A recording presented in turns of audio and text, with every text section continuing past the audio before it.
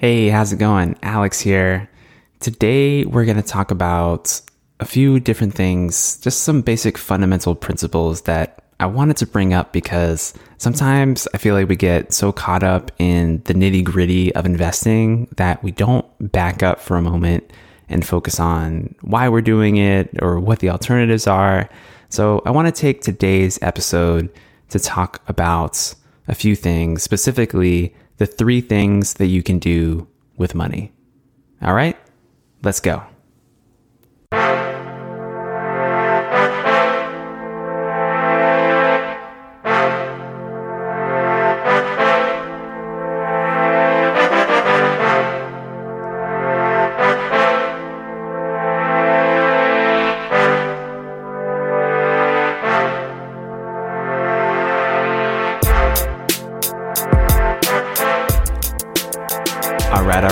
All right.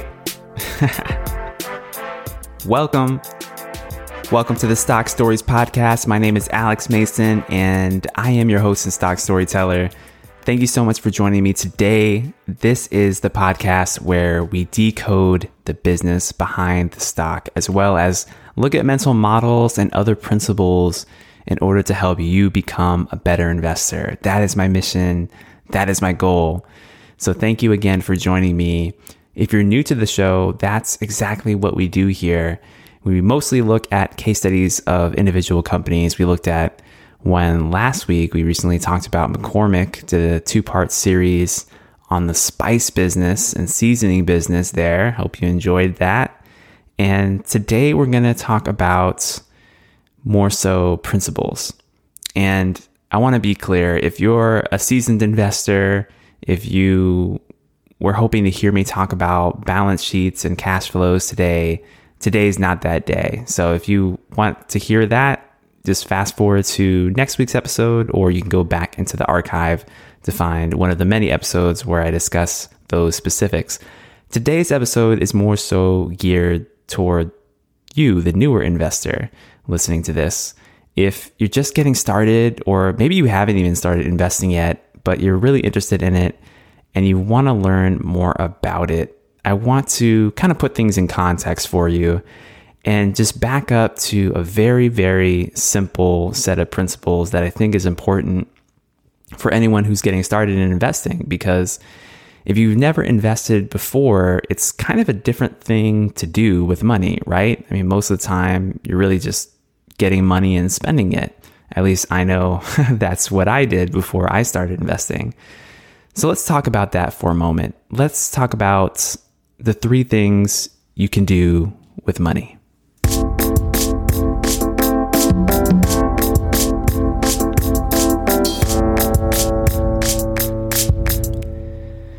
So in my opinion, investing, it's just so amazing. It's so powerful. In fact, I think it's one of the most powerful skills you can develop in life because it helps you to achieve financial freedom, right? And financial freedom, wow, like what is that? Let's stop and define that for a moment. I define financial freedom as having enough money in your life to not have to necessarily sell your time anymore, to have enough cash flow and wealth built up that you can do what you want in life. You can pursue the things that you want to pursue. To me, that's what financial freedom is. And that number specifically is different for everyone. And so that's why I think investing is so important. Now, earning more income is an important skill set, and so is frugality and watching what you spend. But in reality, the value of both of those things are limited if you never learn how to make your money grow. I mean, think about it. If you make $1 million a year and you spend just $10,000 a year or something like that, you're super frugal, but you make a ton of money. Well, then you have this huge pile of cash that you put in a savings account maybe, or a checking account, and it's just going to sit there. It's just going to sit there, and eventually you'll probably run out over your lifetime because you're not making your money work for you. Unless, of course, you happen to spend significantly under the rate of inflation or something like that. But you're just sitting on a pile of cash. And that's not really good enough for most of us. We need to make our money work for us because we're relying on it to live and to give abundantly. So when people learn about investing, a lot of times they just jump right into the what and the how of investing, and they feel chastised from whoever's teaching them sometimes because they start talking about the when, because they wish or they're told that they should have started investing earlier. Don't you know compound interest is so powerful, etc. But I'm not here to chastise you. No matter where you're at in your investing journey, I want you to know that it's never too late. It's never too late. Whether you're young or older, you can make investing work for you. And it's so important. But before we talk about the what, the when, and the how, which we do in many episodes of this show, they're all important. I want to spend a little bit of time talking about the why. The why. Why invest? Why even bother putting money at risk in the stock market or anything else? But even more essentially than that, what's the purpose of money and why should you care about it? Well, the thing is, we should acknowledge that there are only three things that we can do with money. We can spend it, we can give it away, and we can invest it or save it. That's it. Those are our only options. Once we have money in our control, that's what we can do. And there's tremendous power in that. Let's look at each of these. The first is to spend. Spending, it's the most natural option for many of us. In fact, it is a necessary option in the modern world. If we can't make it or do it ourselves, then we need to get it from someone else. And the most popular way to do that is to exchange this digital representation of value, since that's what money is, for what we want. This is how we provide shelter for a family. This is how we put food on the table. It's how we acquire education, entertainment, transportation, comfort in all of its forms, and every other conceivable type of utility, just like the mental model we talked about a few weeks ago. This is how we get it.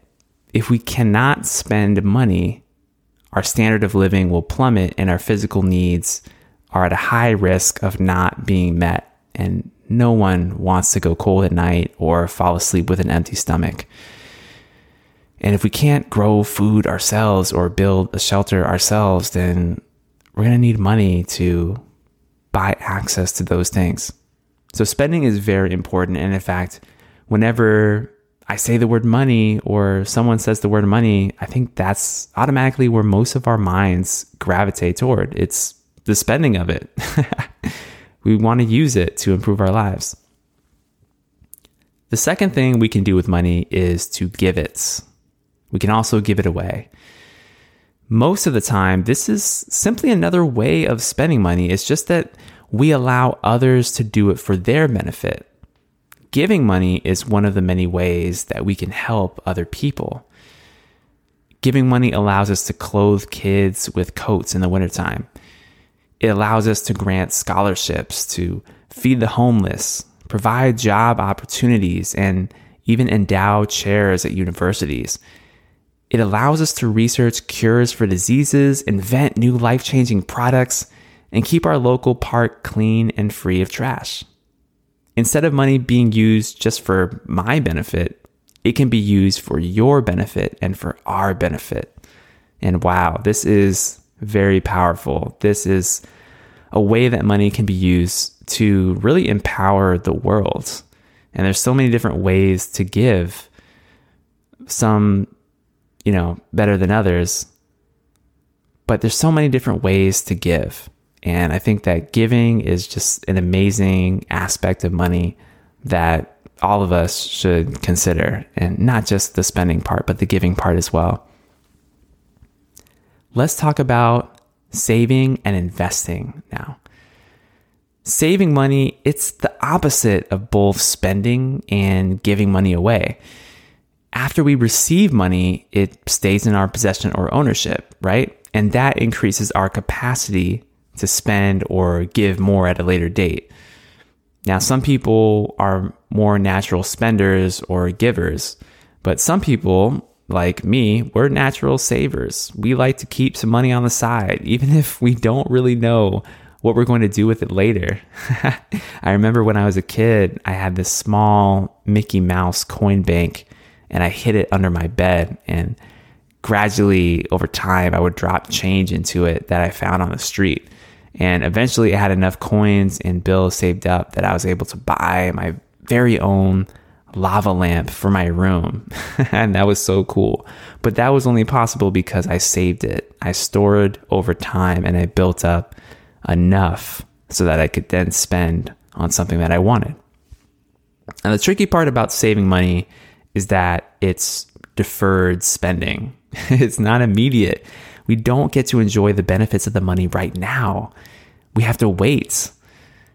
The inescapable forward movement of life's most precious resource, which is time, that means that it's really hard to be able to do this for most of us, especially when we have some kind of immediate need that can be filled by spending money today. And this applies even if we're not spending our own money. Maybe we're spending money on credit or borrowing it somehow.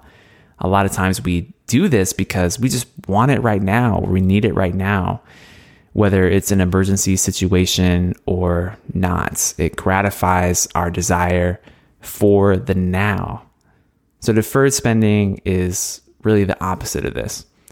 Now, it's important to do this because even though we have immediate needs, we may have large expenses in the future, and these can be planned or unplanned that we just can't pay for today. Think about things like buying a home. I mean, buying a home for many people is the biggest purchase that they ever make in their lives. And even though they borrow a lot of the money from a bank, you still need a down payment. You still need to accumulate usually tens of thousands of dollars in the case of many homes here in America in order to be able to purchase a home. And that requires planning. It requires saving. It requires deferred spending. So that is something that is really important. And having money set aside for the future, for purchases large and small, it's just a wise thing to do. Now, I want to touch on investing now, because investing is kind of like savings, but the next level of saving. When you save money, you're basically just saying to yourself, okay, I am willing to gradually store this money for later. But with investing, it's a whole different level. Instead of just saving money for later, you're saving money for later and growing it. And that's the key. Investing is about growth of capital. You're deferring your spending not just to pull back what you put away, but to grow and capitalize on the fact that you are not spending now, and you're allowing time and allowing compound interest to work in your favor. And this is why investing is so important, right? Because we know that inflation, which is basically the amount of purchasing power that our dollars have, inflation goes up over time. And that means that if I buy something for $5 today, in 10 years, it probably will be $6 or something like that. It's going to go up in price. So the value of those $5 that I have saved today isn't worth quite as much in 10 years as it is today because of inflation. Prices go up, costs go up. That's the way that the economy typically operates. And so if I just save money, then inflation will gradually eat away little by little at all of my purchasing power. So if I stuff a bunch of cash under my mattress and then I try to spend it 10, 20, 30 years from now, yeah, it's going to have some value, but it won't have as much value as I had in the present. And this is different with investing though, because when you invest money, it grows over time. And as long as you're beating the rate of inflation, which historically has been around 3 to 4% per year, although we've been in a period of super low inflation over the past several years, something like 2% inflation. Investing allows you to grow faster. And that means that the money that you'll have tomorrow or in the future is actually more. It actually will allow you to buy more than you could buy today. And that is such a powerful concept. If we don't understand this, if we don't internalize this in our minds and in our hearts, then we can't succeed as investors, because we'll never be able to really build wealth, because wealth is an increase in purchasing power, right? I want to be able to buy more things and more services in the future than I can today. That's the whole point of investing. So that's saving and investing. Now, I want to talk about this too at the end. Ultimately, there's really only one thing that can be done with money. When I think about it, framed another way, there's really only one thing that we can do with money, and that is to spend it. Spending on yourself or your family, it brings you things that you immediately need or want. Giving money away allows other people to spend money on things that they need or want. And then saving or investing is just a way to defer future spending. And of course, in the case of investing, we're growing that ability of future spending, but it's still about future spending. All money is eventually spent by someone, somewhere, at some point in time. So when we obtain money, I think we would be better served if we think with this frame of mind. The money that you earn is eventually going to be spent. You just have to figure out the how and the when, and ask yourself why you are making that choice. To spend and to give are the most common courses of action, but saving and investing is important because it allows more money to be spent in the future, and that has tremendous value. How much value does it really have? And is it really worth putting money aside for the future relative to the benefits of spending it or giving it away today? The answer, I would assert, is a resounding yes. And that's because of compound interest. So there are three things that we can do with money. We can save it and invest it, we can give it away, or we can spend it. And all three are important. We just have to figure out what those ratios are for us at this particular moment in our lives. And if you're a new investor out there, you've never invested before, maybe you've only ever spent money. Maybe you've never even given money away. I would suggest go ahead and try giving money away in a way that is consistent with your values and with your heart. Go ahead and try it out, because it's a different feeling than when you're spending money. And if you've both given money away and spent it, try investing it, even if it's something very simple. If you're interested in buying your first stock, go ahead and just download a brokerage app of your choice and set up your account, fund it with a little bit of money, and buy your first stock. It's great to just get started, even if you don't completely know what you're doing. And that's part of my job, is to help you learn what to do, which I cover in many other episodes. But just get started if you haven't started investing. And remember that all of these things that we do with money, they're ultimately for the purpose of spending it. So consider, is this money, is this dollar that you're allocating to investing, how much do you want it to become? What are your investing goals? And how long are you willing to wait for it to grow before you spend it, or you allow someone else to spend it on your behalf through the act of giving? Think about these things. I think it's really important. But I just wanted to give a reminder today of what those three things you can do with money are, and why it's so important to think about this. Again, like I said at the very beginning, a lot of times we just jump into the how of investing and the what and the when and the mechanics behind it. But I think every once in a while, it's good to just step back, particularly for newer investors, to remember, why are we doing this? Why are we even putting our capital at risk? Well, it's because we have the high probability of getting much more tomorrow if we invest it intelligently. And investing is one of those key components of the 3 things that we can do with money. All right, that's going to do it for today's episode. Thank you so much for listening to the show. My name is Alex Mason, and I am your stock storyteller. And next week, we'll be having another episode. We're going to get back into the S&P 500 companies, because one of our goals on this show is to go through every single component of the S&P 500. And I've got some great research that I've done for you. We're going to be looking at the housing industry. So thank you in advance for coming back next week to listen to that episode. And I'm really excited to share what I've learned with you. All right. Until next time, have a great day.